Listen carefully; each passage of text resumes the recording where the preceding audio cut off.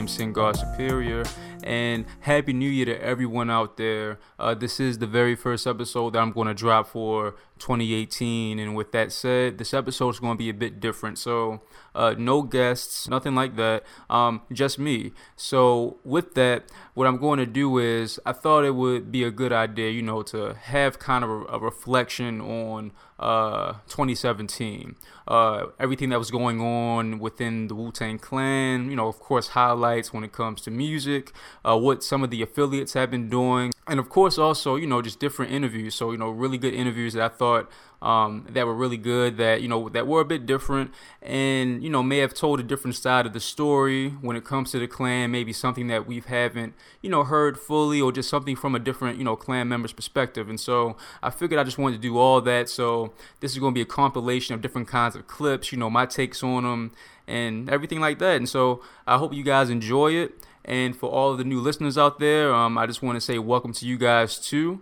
I am always down to have different people on the podcast. If you have like a favorite Wu-Tang album, just hit me up at singodsuperior@gmail.com or WuTangPodcast@gmail.com and everything like that. We can always have a chat. I'm always down to get new people on the podcast. And, this is kind of like it's a community, right? We all love Wu-Tang. And so, why not share that passion, right? There's always someone out there I'm just amazed by that, has a certain kind of, feeling toward a certain Wu-Tang album or Wu-Tang affiliate album that I may not necessarily have. And so I'm always excited to, sit down with someone like that and just chop it up for, 40 minutes to an hour about the background behind it. And most importantly for me, right, where and what that person was doing during the time, when that album came out, which of course, in many respects it tends to be the reason why a lot of people tend to, like a certain album, right? Because it's always an experience. We always have different kinds of experiences when it comes to, enjoying certain albums. And of course, especially with Wu-Tang fans, that's always the case, whether it be something from the first round of solo albums to something that's a bit newer, right? So with that being said, I hope you guys enjoy the show, and we're going to get it started. Load up. 2017 was a fruitful year in music for the clan. On top of it being an interesting year in Wu-Tang overall, the clan managed to release a group album and several solo albums. 2017 may be one of the most productive for the clan in quite some time. The reinvigoration demonstrated in Once Upon a Time in Shaolin's Leak of 2016 is also seen in Wu-Tang The Saga Continues, arguably the highlight of 2017 for the clan. The Saga Continues is consistent all the way through with regards to sound and quality, and yet the project was a target of strife for some. Members of the clan did not put their full weight behind acknowledging The Saga Continues the way RZA and Mathematics did. Nonetheless, the album received generally positive reviews, but as discussed in my episode with Josh Gannett on the album's reception, it is somewhat shadowed by its secretive predecessor. I think it's affecting the way they see it and changing the way they see it, but to say it's a hindrance, I don't know. I think there's, a certain level, like I said, of positivity that at least there's people, even if it's for, as much of a reason that shouldn't be associated with them, like this kid was putting up the last album for eBay, right when these guys have an album coming out, and then gets himself thrown in jail. It's like, something like that happening adds just, somehow these guys are now connected, that it adds an awareness to people that Wu-Tang does have a new album coming out, which is, I guess, just an odd side effect of somebody getting himself thrown in jail. Or we can even talk about the purchase of is it Wu-Tang Clan? Is that the name of the album? Name of the group?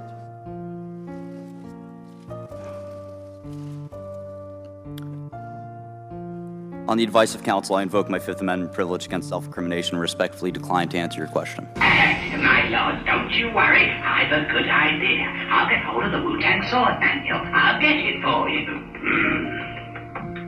I don't care how. Get that book. It was also an album minus U-God. However, according to RZA, the cypher was complete with the inclusion of U-God on the remix to Hood Go Bang. But even with the late addition of U-God, the Saga Continues may have echoed some of U-God's sentiments. The album was released through a joint venture between E1 Music and RZA's lifestyle brand, 36 Chambers ALC. According to Brian Josephs and the Spin Magazine article entitled, "What exactly is this new Wu-Tang album?" some Clan members were not fully aware of the label backing for the album. 36 Chambers ALC is yet another label by RZA and his confusing treasure trove of record labels. But his partnering with E1 is not surprising given the history RZA and some of the Clan have with his predecessor, Koch Entertainment.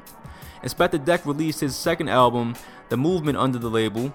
Ghostface and Sheek Louch released Wu Block, and RZA likely having the closest relationship, releasing 2001's Digital Bullet and 2009's Digi Snacks under Koch. My next album that's coming out is Bobby Digital, and it will be out in June on Koch Records. RZA's tenure with Koch in 2001 was when it was under Alan Grunblatt, who is now the head of Urban at E1, and received kudos for helping the Saga Continues achieve close to 30,000 in sales the first week of its release. But overall, the critical consensus regarding the Saga Continues is that it was an improvement from the Clan's previous effort. And while the Saga Continues was the highlight for the Wu this past year, Raekwon kicked it off with The Wild. Overall, the project was warmly received and was a well-rounded project, with Ray showcasing his storytelling skills as well as his grimy imagery. Overall, I would conclude that this is Ray's best project since Shaolin vs. Wu-Tang. And most importantly, Raekwon's press run for The Wild demonstrates his infrastructure that he has built out considerably since Only Built for Cuban Links 2. In other words, his embrace of being independent is exceptional. But 2017 also saw the release of an instrumental album from Czarface, the supergroup consisting of 7L and Inspectah Deck. The project has seen Deck take on a second life by reinventing himself, similar to that of MF Doom or Palliser Lazaro of Shabazz Palaces. Now, why did you go with the whole comic book theme on this project? Because to me, it's like, I agree with the whole hip hop is dead, but I don't believe it's dead. I believe it's comatose, man. You know, I think you need that two shits they put on your chest. Be like, clear.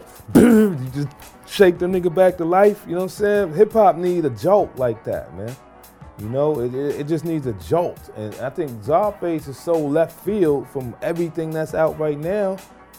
It's like you're not gonna help but to notice it. And the comic books is just the shit that we grew up on, man. It's reaching back into the things that we know and love.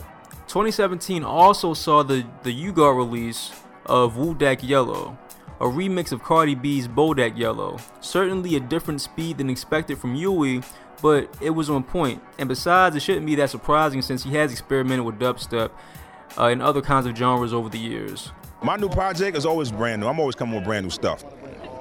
I changed up my style too, completely. I had to.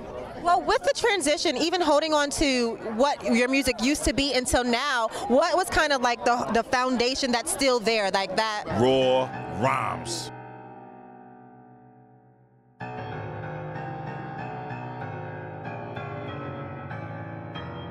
And of course, there's Masta Killa's long-awaited Loyalty is Royalty. It certainly wasn't what I was expecting from Masta Killa, but he has alluded to making mature hip-hop, for lack of a better term. And pretty much, he's done so since no set date. And what's most interesting about Masta Killa during 2017 is that he was less elusive. He did an interview with friend of the show, Mateo Urella, an interview with RZA for Hot 97, and he gave, I would argue, his most revealing interview on Real Late with Peter Rosenberg. And while not as revealing compared to other Clan members, Masta Killa does share his perspective on the group dynamic of Wu-Tang, as well as the trajectory of their success from the 90s into the present day, which is really interesting. A lot of people have wondered about this, and I think I saw in the interview that Bootleg Kev talked to you guys about this, how you guys would determine who got what on the road. You seem like a very laid-back dude. Right. You don't necessarily seem like the dude who's demanding to get yours. You seem more like, and I don't know you well, but you seem more like the guy who just wants to keep building and be happy for the opportunities. How did you handle that? Did you always feel like you were well taken care of for what you were doing? How would you describe those early years from a financial standpoint in terms of how it worked out for Masta Killa? Well, I was always good. I was always good. I mean, from a financial standpoint, none of us was making a lot of money. I mean, we were doing shows and, you know, we was getting maybe $25, $50. There's 9-10 of us that has to split maybe $1,000, $2,000, and we all have to get rooms and things of that nature. So, you know, no one has a suite by itself. You know, we're all sharing rooms. We're in 12-passenger vans. Looking back, at what point was it much later when like the festival money started being so big that it was actually a very valuable appearance? Well, you see what I'm saying? Yeah, I mean, when it started getting valuable, when I really started seeing some paper to that degree, I think it might have been the Rage Against the Machine tour. Okay. That's So when things started. That's 98, I think. Right. Mm-hmm. Early 2000s, Rock the Bells. By that era, it's looking pretty good. Well, listen, none of us in 25 years has had to go back to doing anything that we did before music. That's pretty good. Which is a blessing. And that's everybody. Everyone. Of the 9 of you guys. Right. Everyone's been able to just stick with music. Exactly. So with varying degrees, I'm guessing, of how much they want to continue to do music. Right. But everyone's done well. Definitely. And have the best years been like the last 10 years? I mean, it's hard to say what's the best years when we're still here. We be here again for you, okay? Y'all make sure that all my Wu-Tang members always buy the cane. Do you understand me? Always buy the cane. Because let me tell you something, G. Also, he shares this little tidbit about when he's seen out in public, how people think he's Ghostface, which I just find hilarious. Tell me about a conversation when you meet a stranger and you're like, yeah, I do music. And Right. then when you tell them, have you ever had that happen? Where you have to tell someone, I'm actually in Wu-Tang Clan. And they're like, excuse me? Well, I never flash my badge. Never? I don't flash my badge. But what if someone's crying? What if you're at the airport, right? Just sipping a drink at the bar. Right. And there's a businessman next to you who just strikes up a conversation. I'm going to tell you, most people, when they run into me, they think I'm Ghost. Really? I get that most of the time. You're only wearing one sweatshirt. That's impossible. Most of the time when people see me, when they do act like they're trying to figure it out, when they come, it's your Ghostface, right? So how do you handle that? Because I get this is even crazier. I get your Ebro a lot. So how do you handle when you get that? Because you know they mean it as a compliment. Right. But it would also be nice if they got your name right. At least that's how it feels. Right. How do you handle it when they say that? I laugh, and I'll be like, nah, I'm Master. Oh, yeah, so many of you, I'm sorry, you know what I mean? And it's all cool, man, you know what I mean? So you've never once had to drop on someone, yeah, I'm in music. They're like, oh, really? You do music? You don't say. I don't really follow very much what's going on. Yeah, I was in a rap group. Oh, yeah, I like some rap. Well, what group? Right. I'm actually, I don't know how to say this. I'm in Wu-Tang. Right. And they're like, oh, my God, I've heard of them. Like, Right. You've never had that experience? Because I would love to do that to people. Nah, because that's not really my approach. It doesn't seem like your style. You know what I mean? Yeah, that's not really my approach to things, because at the end of the day, I come from a lot of realness, so, and like I said, even from being young and being able to take a trip to Florida, but when I come back to Brooklyn, most of my friends didn't get to go to Disney World. Wow. So what am I really talking about with them? And I understood the difference between being blessed to do something and being able to say, okay, well, nah, you don't come back and rub that in people's faces. And it's like, okay, I'm Master Killer from Wu-Tang. I do that. That's what I do. But at the same time, who cares? You know what I mean? If that's recognized, that's a beautiful thing. You know what I mean? But I don't wear that like that. Now, I do want to shift a little bit, and I want to talk a bit more about certain interviews from 2017 that I thought were really, just dope and enlightening. May have had some interesting tidbits to it that, we may not necessarily, have known. So one thing is with RZA and Mathematics. So as you guys know, they've been doing this crazy press run, going to different podcasts and radio shows. I mean, they have their talking points, Mathematics, ASR 10, the 2 albums he's listened to, and all that good stuff. But there were some gems, in between some of those interviews where, different interviewers just asked maybe, 2 interesting questions or whatever like that. And the first one I wanted to talk about is The Cruise Show from LA, The Cruise Show, Power 106. And one of the producers, Edgar, he does these dope intros for a lot of the guests who come, who come in. So, there's a different mix of like all of their, some of their stuff, throughout their career. And he did the same thing with RZA, which I don't know. I'm pretty sure that someone out there could lead me to a really dope RZA mix, but you don't really hear good mixes of any of RZA's solo stuff. We interrupt this program to bring you a special bulletin. Bob Digital located inside your hood again. Camouflage chameleon, they're just scaling your building. No time to grab the gun, they already got your wife and children. My beats travel like a vortex through your spine to the top of your cerebral cortex. I found my sound from living in New York City, from riding in the subway trains, watching old kung fu movies.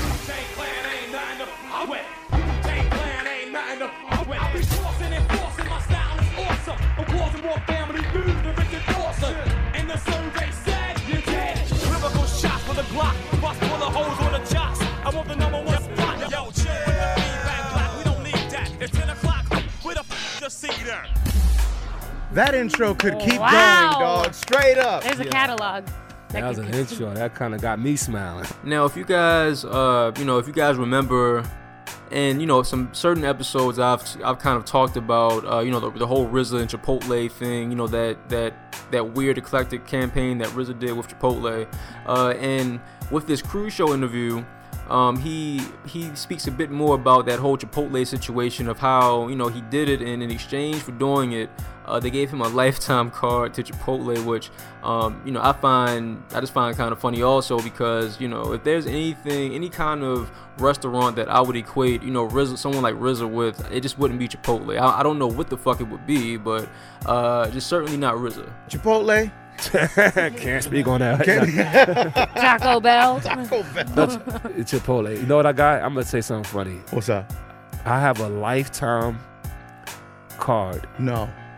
To eat at Chipotle. Oh my gosh. Let me borrow it Show for the it. weekend. I didn't bring Where it with is me. it? But How you not roll with that everywhere you go? I told my wife, I was like, you know what? If everything goes bad for us, we will not go hungry. Right, exactly. At least we'll get a burrito. Did you buy at Chipotle? Is that how you got it? What happened? No, I had did some music for them. That's right. For a big campaign. And they gave me that gift. It was like it came in a crazy box. The box was like some old ancient scroll was inside of it. Right. Opens it up, it's like, you have been awarded. Yeah. A lifetime right to go to any Chipotle, hand this card in, and you get yourself a burrito or whatever you want. We should go with you because employees at Chipotle probably don't even know that thing exists. How many people can you bring with you? Well, if I want to bring anything over 10 people, I got to give notice. Anyway, I do want to shift gears a little bit more too and talk about the Killer Bees, right? Every year there's always something going on with Wu-Tang affiliates all across the globe, all across the country. And one of the highlights will be Hellraiser and Ayatollah's album. Dope album. If you haven't had a chance to listen to it, I suggest that you do listen to it. Solid album, and it's good to hear, good to hear and see Hellraiser, just kind of back out there with some newer material and everything like that. And I am looking forward to the documentary that he has slated to come out too about his life story and everything like that. Also, Joe Mafia and Maya Lansky, also known as Wu Syndicate. They kind of came back out, did like a little reunion tour. They have some new material out, and they also appeared on the Opinion Hated podcast last year. Really interesting show, kind of talking about their background, coming from Virginia and everything like that, how they got linked up to the Klan. You understand what I'm saying? We did a record deal with Robert Diggs, which is RZA, and we did a publishing deal with Divine Mitchell's Day with his brother. How much we got and all that, that's nobody been in. Right, you know what I'm saying? But you clear it up that there was no dirt. It was never about that. I salute RZA, because if it wasn't for RZA, there wouldn't be a Maya Lansky Joe Mafia. You understand what I'm saying? The name of the record that we dropped under the Wu-Tang umbrella, because when you look at it, you separate Wu-Tang Records from Wu-Tang Clan. Myron Lansky and Joe Mafia was never Wu-Tang Clan. Wu-Tang Clan is 9 known from Staten Island, from Shaolin. We're from Virginia. The only thing made us Wu-Tang was signing to Wu-Tang Records. We signed to RZA's personal record company, which was Wu-Tang Records, and his other group was Killer Army. You understand what I'm saying? So you was misinterpreted the whole time and calling us a name that didn't even fit the bill. Our names is Myron Lansky and Joe Mafia, which you see at the top of the record. Right. The name of the record, which is at the bottom, the name of the album was called Wu Syndicate. And they have some new songs out too. They have a movie they're working on that they have a single out for, and they dropped another song on the Bandcamp page on New Year's Day, which is really dope. You also have La the Dark Man. He released a project entitled Lavish vs. Savage this past year. It seems like that there's a bit more, there's more original material on this project compared to some of his EPs that he has that he came out with in 2016. And I'm assuming that maybe, all these things, I'm assuming that this project is also connected to his deal that he inked with Sony for his AMG imprint back in 2014. So check those out too. He has music videos out for him and everything like that. Solid stuff.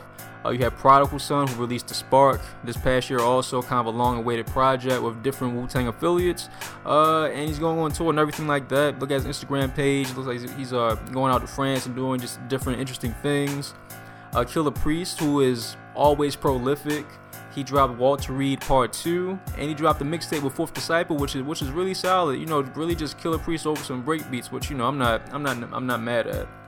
Also, you had some 2 books that came out in 2017, and of course in 2018 we're looking forward to U-God's memoir about his life story and everything like that. But 2017 we saw 2 books. The first one being Cyrus Bozigmer's Once Upon a Time in Shaolin, pretty much just detailing the development in the background behind Once Upon a Time in Shaolin, and especially kind of it details a lot of Silver Rings' story, his upbringing and everything like that, and how he got associated with the Wu-Tang Clan, with RZA specifically, and also Matthias Danielson's The Wu-Tang Movement, right, which is detailing just a trove of artists who have been directly influenced or indirectly influenced by Wu-Tang, right? So just kind of couching them under this term called, which he deems as the Wu-Tang Movement, which is also a dope book, and he published it independently, and it seems like people are supporting him. I supported it, and I also did an interview with him for some of the newer listeners out there. Maybe about 6 months ago at this point. Maybe a bit longer than that, but you should check that out too.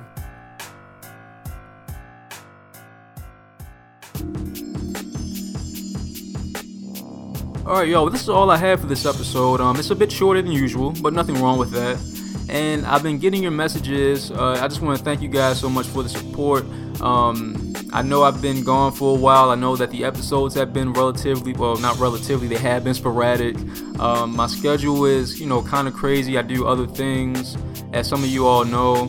And I just want to let you guys know I'm not going nowhere. I haven't really disappeared, and everything like that. But I do want to let you guys know that when you don't hear me, when I'm not dropping episodes, I am still talking to people, booking guests and everything like that, and I am recording episodes. For me, it's really just sitting down, editing them and everything like that, and just trying to figure out, how to make the episode better. So, an episode better or the podcast better itself. And so, this is, something a bit more different than what I'm, normally used to. I usually never do like this kind of, no guest episodes, just like by myself this way, but I hope you guys enjoy it. If you don't like it, let me know what was wrong with it. What did I miss? Anything like that. And of course, if you do want to come on the podcast, you want to support the podcast, subscribe. Please rate us on iTunes and everything like that. Check out the Channel 10 podcast, another podcast. So if you ever miss my voice or something like that, I have about a 2-year archive of episodes with Channel 10 with different kinds of people, all kinds of people. New York Times bestseller D. Watkins, politicians, some Wu-Tang affiliates and everything like that. So check that out as well. And again, thank you so much for the support. Keep on supporting, and I'm out. See you guys next time. Peace. I'd like to thank the gentleman from Wu-Tang for that clarification. And peace to you as well.